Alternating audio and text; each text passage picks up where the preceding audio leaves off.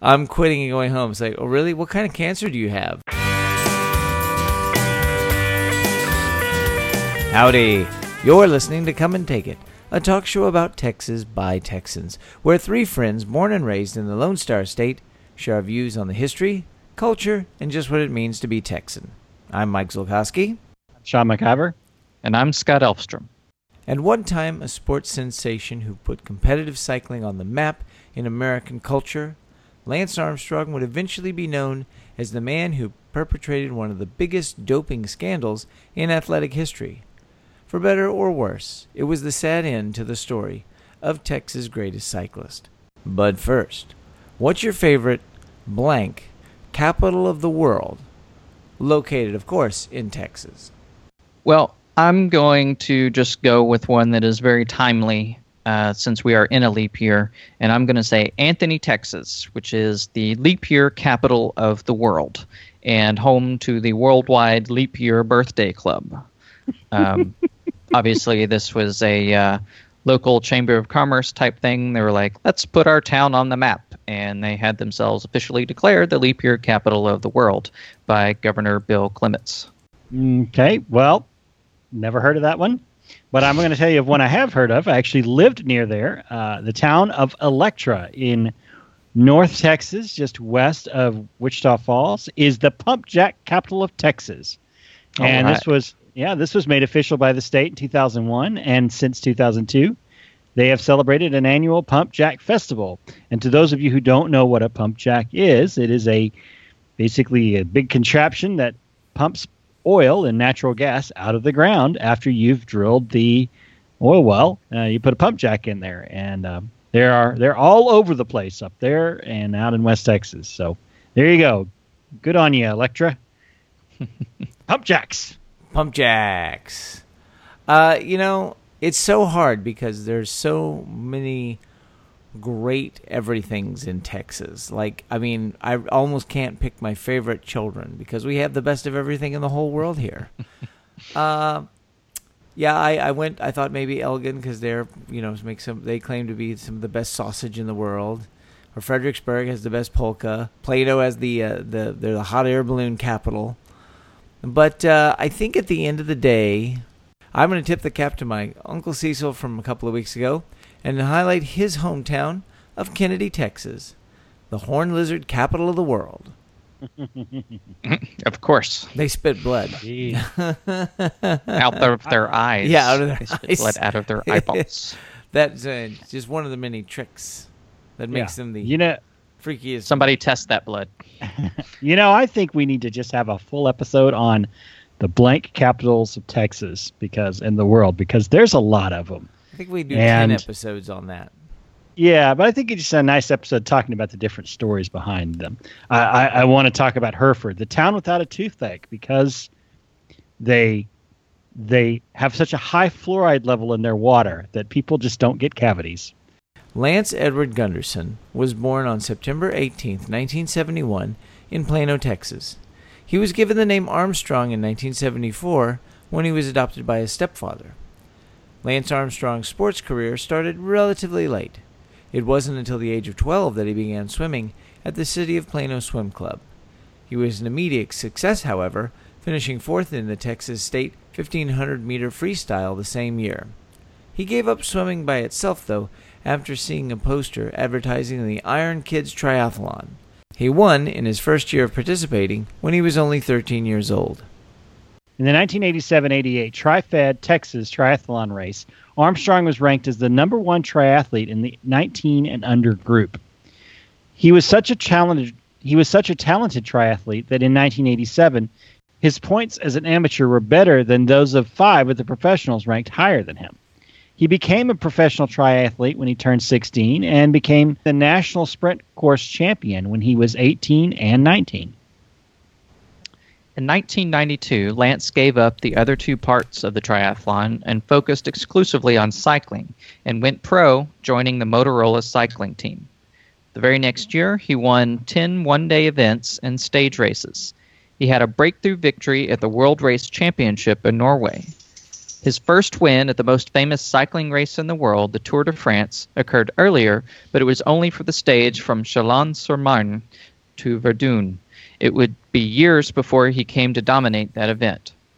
Armstrong had a great deal of success in the United States, collecting the Thrift Drug Triple Crown of Cycling, the Thrift Drug Classic in Pittsburgh, the Kmart West Virginia Classic, and the Course Dates U.S. Pro National Championship in Philadelphia.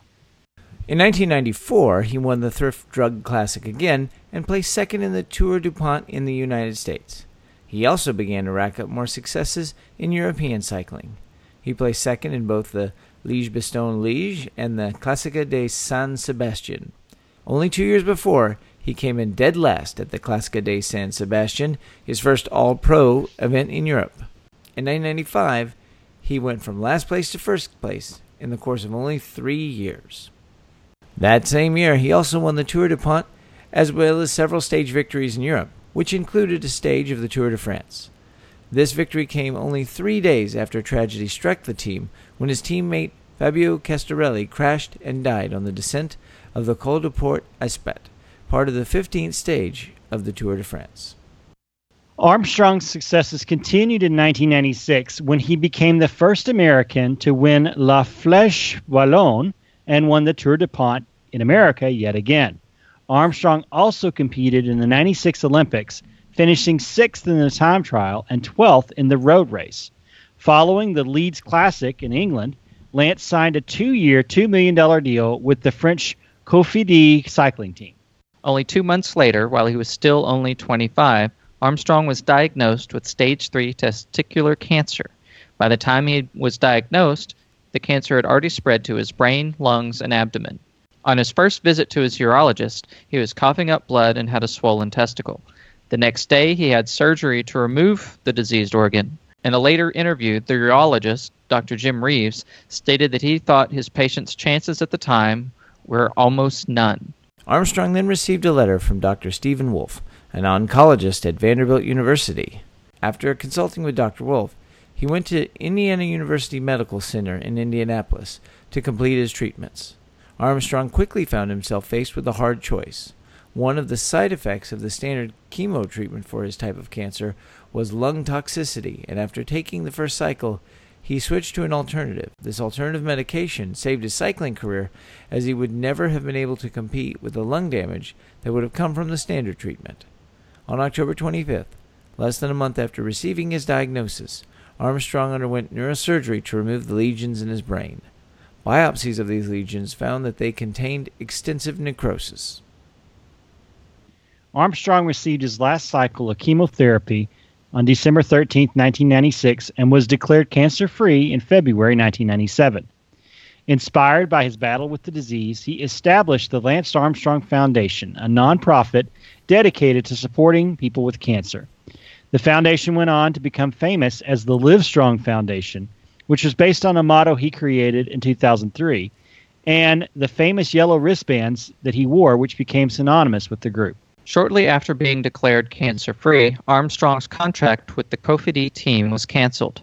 A former employer offered him a contract with the U.S. Postal Team with a salary of $200,000 a year, a fraction of what he was used to making. By January of 1998, Armstrong was already training heavily and moved to Europe to be with his new team. Armstrong's triumphant return to racing began in '98 when he finished 4th in the Volta a España. 1999 was an even bigger year, and he won the Tour de France, a feat that he had not been able to accomplish before the cancer. This victory included winning 4 of the stages along the way, and he beat the second-place rider by 7 minutes and 37 seconds. However, 2 of the best competitors in the sport were unable to compete that year, so he still felt like he had something to prove. In 2000, both of those other competitors returned to challenge Armstrong's success. A 6-year rivalry between Jan Ullrich and Lance Armstrong began at one of the races that year, with Armstrong coming out victorious by 6 minutes and 20 seconds. He took only one stage in the 2000 Tour de France, but was back on top in 2001 when he beat out Ullrich by 6 minutes 44 seconds. In 2002, Ullrich was suspended and Armstrong won by 7 minutes over his next closest competitor. In 2003, Armstrong and Ulrich resumed their pattern, taking first and second place, respectively. By the end of the 3-week-long race, they were separated by only 1 minute and 1 second. Only Ulrich's sense of fair play made the race so close. On the final ascent of the race, a spectator's bag caught Armstrong's right handlebar and knocked him off his bike. Ulrich waited for him instead of taking advantage of his rival's bad luck. Though it lost him the race, it won him fair play honors. In 2004, Armstrong's domination of the Tour de France continued, and he won by over 6 minutes over his next closest competitor. Armstrong became known as a mountain specialist and was the first rider since 1948 to win 3 consecutive mountain stages. In fact, on stage 16, going up Alpe d'Huez, he passed one competitor who'd left ahead of him, despite the fact that the other man had a 2-minute lead. 2005 was Armstrong's best tour to date. He held off several strong competitors during the mountain stages, and this became his 7th consecutive victory of the tour, setting a record-setting accomplishment. He also set a time record, achieving the highest pace in the race's history. His average speed of the whole tour was 26 miles an hour. Operating under the principle of going out on top, deciding to go out on top, Armstrong announced he was going to retire from cycling on July 24, 2005. Only 3 years later, Armstrong announced that he was coming out of retirement with the express goal of participating in the 2009 Tour de France. Money was clearly not a motivating factor, as it was reported that Armstrong would race for no salary or bonuses. In September, it was reported that he would compete in the Tour Down Under in January of 2009. Normally, this would not be possible, as the governing body for the race requires a cyclist to be in an anti-doping program for at least 6 months before an event. This requirement was waived for Armstrong for this particular event due to the short time frame. Potential disaster struck at the Vuelta de Castilla y León race when Armstrong was involved in a rider pileup during the first stage. He broke his collarbone in the accident and flew back to Austin for corrective surgery. The surgery was successful, and within 4 days, Armstrong was back on a bicycle and training. Unfortunately, despite the years of remarkable success, 2009 would be the beginning of the end for Lance Armstrong. In April, the French anti-doping agency AFLD investigated an encounter between Armstrong and one of their officials after one of Lance's training rides. When the officials arrived, Armstrong asked for and claims he was granted permission to take a shower while his team manager checked the official's credentials. Armstrong was eventually cleared of any wrongdoing and raced at the Tour of the Gila, raced at the Tour of the Gila in New Mexico on April 29th. But it would not be the end of scrutiny for Armstrong.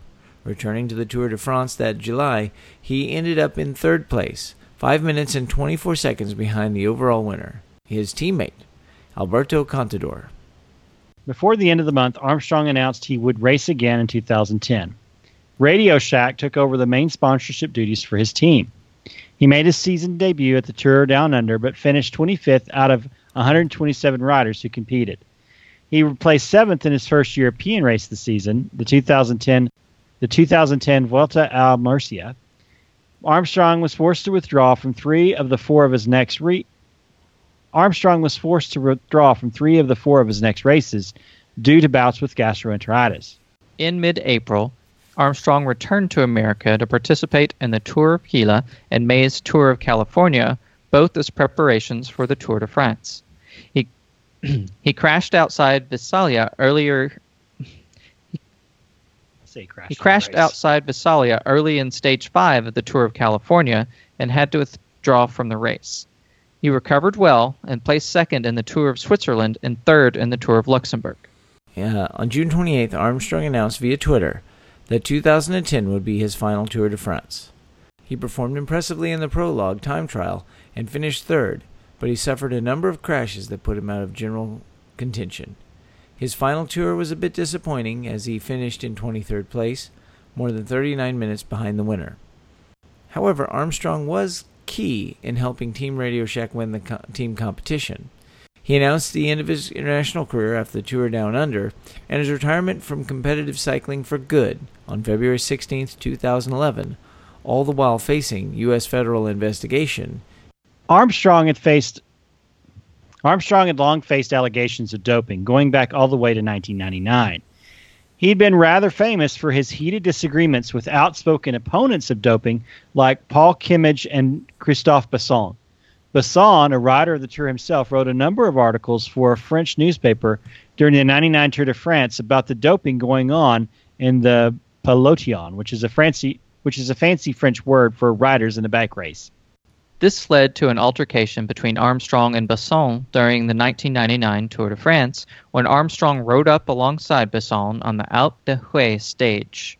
Besson claimed Armstrong said, quote, "It was a mistake to speak out the way I do, and he, Armstrong, asked why I was doing it. I told him that I'm thinking of the next generation of riders. Then he said, 'Why don't you leave then?'" Armstrong later confirmed that this event truly happened. On the evening news of a national French television station, Armstrong gave an explanation, saying of Besson, quote, "His accusations aren't good for cycling, for his team, for me, for anybody. If he thinks cycling works like that, he's wrong and would be better off going home." Kimmage, whose professional cycling career happened in the 80s, well before Armstrong came on the scene, referred to Lance as, quote, "cancer in cycling," a statement in pretty poor taste, given, of course, Armstrong's cancer. Kimmage was aggressive in his questioning of Armstrong during a press conference at the Tour of California in 2009, asking about his, quote, "admiration for dopers." Armstrong answered with understandable anger, starting a rivalry that was exemplified by Kimmage's articles in the Sunday Times. Another reporter for the Sunday Times, David Walsh, was also a notable critic of Armstrong. Armstrong's ire for this man was strong enough that he referred to him as, quote, "a little troll." Walsh revealed in a 2001 article that Armstrong had ties to controversial Italian doctor Michele Ferrari, a man who eventually would be issued a lifetime sports ban by the United States Anti-Doping Agency for his violations.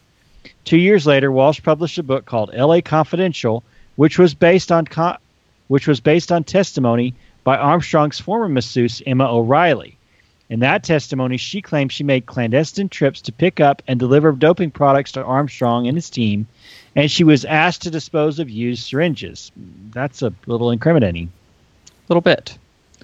Until he finally admitted his history of doping, Armstrong was vehement in denying using illegal performance-enhancing drugs and described himself as the most tested athlete in the world. Armstrong went so far as to use his bout with cancer as reasoning why he would not dope. As he said in 2005, quote, "If you consider my situation, a guy who comes back from arguably, a death sentence, why would I then enter into a sport and dope myself up and risk my life again? That's crazy. I would never do that. No. No way." Still as far back as 1999, there was suspicion that Armstrong was doping when a urine sample showed traces of corticosteroids. Armstrong answered the accusations, presenting a medical certificate showing that he used an approved cream for saddle sores that contained the substance. It was claimed by Emma O'Reilly that team officials conspired with a compliant doctor to falsify Armstrong's prescription, and that Armstrong never had saddle sores. It was particularly hard to catch Armstrong, and from the fall of 2008 through March of 2009, he was given 24 unannounced tests by various anti-doping authorities, which all came back negative for performance-enhancing drugs. Between 2010 and 2012, U.S. federal prosecutors heavily pursued allegations of Armstrong's doping. This led to a grand jury being convened, which took statements under oath from Armstrong's former team and associates. They also met with officials from France, Belgium, Spain, and Italy, and they requested samples from France's anti-doping agency. Federal agent Jeff Nowitzki led the investigation. He was also the agent who had investigated previous claims of steroid abuse by Barry Bonds and Roger Clemens. In 2012, a tell-all book was written by one of Armstrong's teammates, Tyler Hamilton. This book extensively documented the history and methods of doping by Armstrong, Hamilton, and the rest of the U.S. Postal Cycling Team when he was a member from 1999 to 2001. It also describes the investigation by Nowitzki and the Food and Drug Administration, and described Hamilton's disbelief that it was eventually dropped. In 2013, Lance Armstrong came clean about his doping history. In an interview with Oprah Winfrey that aired on January 17th and 18th on the Oprah Winfrey Network, he confessed that he had used banned performance-enhancing drugs throughout much of his cycling career, all the way up until 2005. He'd admitted that he'd used steroids and growth hormones, and that he'd blood doped, which is the practice of having blood removed and the red blood cells drawn out weeks or months before the event, and then added back to your bloodstream the day of competition. He also admitted to falsifying documents to say he passed drug tests and that doping helped him on each of his 7 Tour de France wins. Samples from Armstrong in 2009 and 2010 were fully consistent with blood manipulation, including EPO use and or blood transfusions, according to the USADA. Beyond the ridicule and humiliation that came from his misdeeds and his confession, Armstrong was stripped of all of his wins and is fighting to avoid paying back millions of dollars in prize money. His Livestrong Foundation severed ties with them, but fortunately they've continued to earn millions of dollars a year in fundraising for cancer research. So at the very least, this part of his legacy has remained intact. It's a sad end for someone who should have gone down as one of Texas's greatest sports legends and inspirational figures. Yeah, I mean, it's crazy.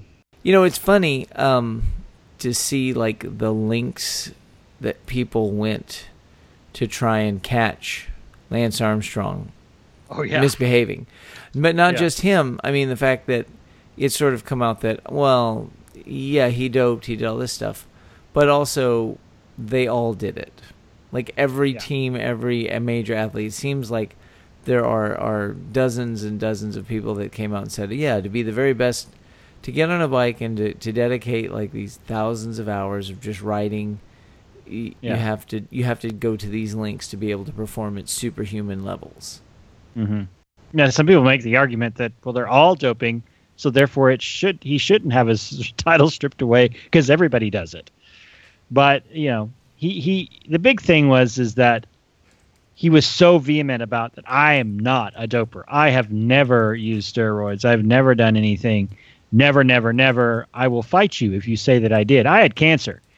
I think if he hadn't been so vehement about things, that maybe they wouldn't have come down quite as hard on him, or at least that he wouldn't look so ridiculous. Well, but I remember people talking like, oh, well, they're only after him because he's an American, and the French don't like that an American has won 7 Tour de France's, which is true. I mean, I would even think that if he had actually retired the first time when he said he was going to retire, then none of this, it would have been a lot longer. Would have been much longer time before something like this happened. I mean, it's I don't really follow cycling that much, but it just seems to me that if he had retired when he initially said he would, that people would have just kind of let it go, and it wouldn't have been as big a deal. But he kept digging his hole, kept digging himself into that lifestyle, and eventually it caught up to him. Well, I'm not gonna throw a lot of shade on Mr. Armstrong.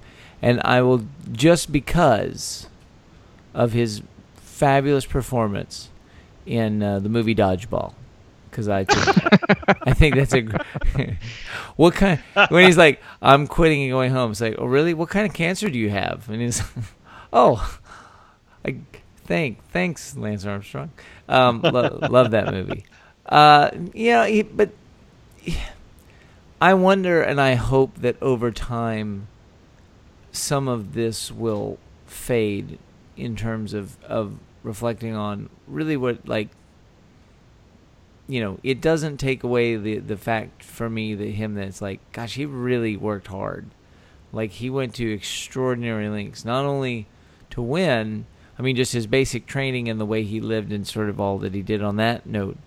And then the kind of, all the spycraft that went around just to disguise this terrible secret that he and these other athletes were doing. It's kind of it's sad and tragic, really. I think that the ultimate tragedy is that it takes away from the truly remarkable accomplishment and achievement that he had in beating cancer. Yeah, and the doping had nothing to do with that accomplishment.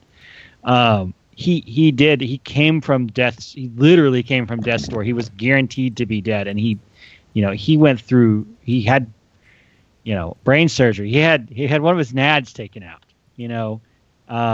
And he came through that and survived that, and then thrived. And maybe the doping helped him get back to where he wanted to be in terms of the races, the cycling. But that he is walking around is still a remarkable achievement in that how bad his cancer was.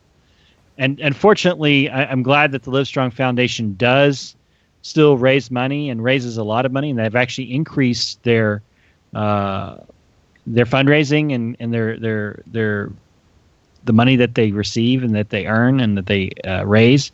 So that's good. But everyone will always associate those armbands with Lance Armstrong. Oh, he's a cheater. He's a doper. And not necessarily anymore that he's a survivor. That wraps things up for today. You can find notes and links from today's show at brainstable.com. We'd love to hear from you, so like and share us on Facebook, follow the show on Twitter at Texas Podcast, or go to brainstable.com and leave some feedback. You can find our show and many other great history podcasts at historypodcasters.com. And why not follow us individually too? You can find me on Twitter at Mr. Java. I'm Max Shaw with 2 N's. And I'm Scotticus. Special thanks to our friend James Abendroth for helping us to research and write this episode. You can find him on Twitter at Blackguard Press, and you can find his fiction work at blackguardpress.com. Now we know you love this show. We know that you love to tell your friends, so keep doing it! And then get on over to iTunes and leave a review, because it really helps us out to find listeners just like you. And if you'd like to support the show financially, please visit patreon.com/Texas Podcast. We hope you'll join us next time, and remember that even if you aren't from Texas, Texas wants you anyway.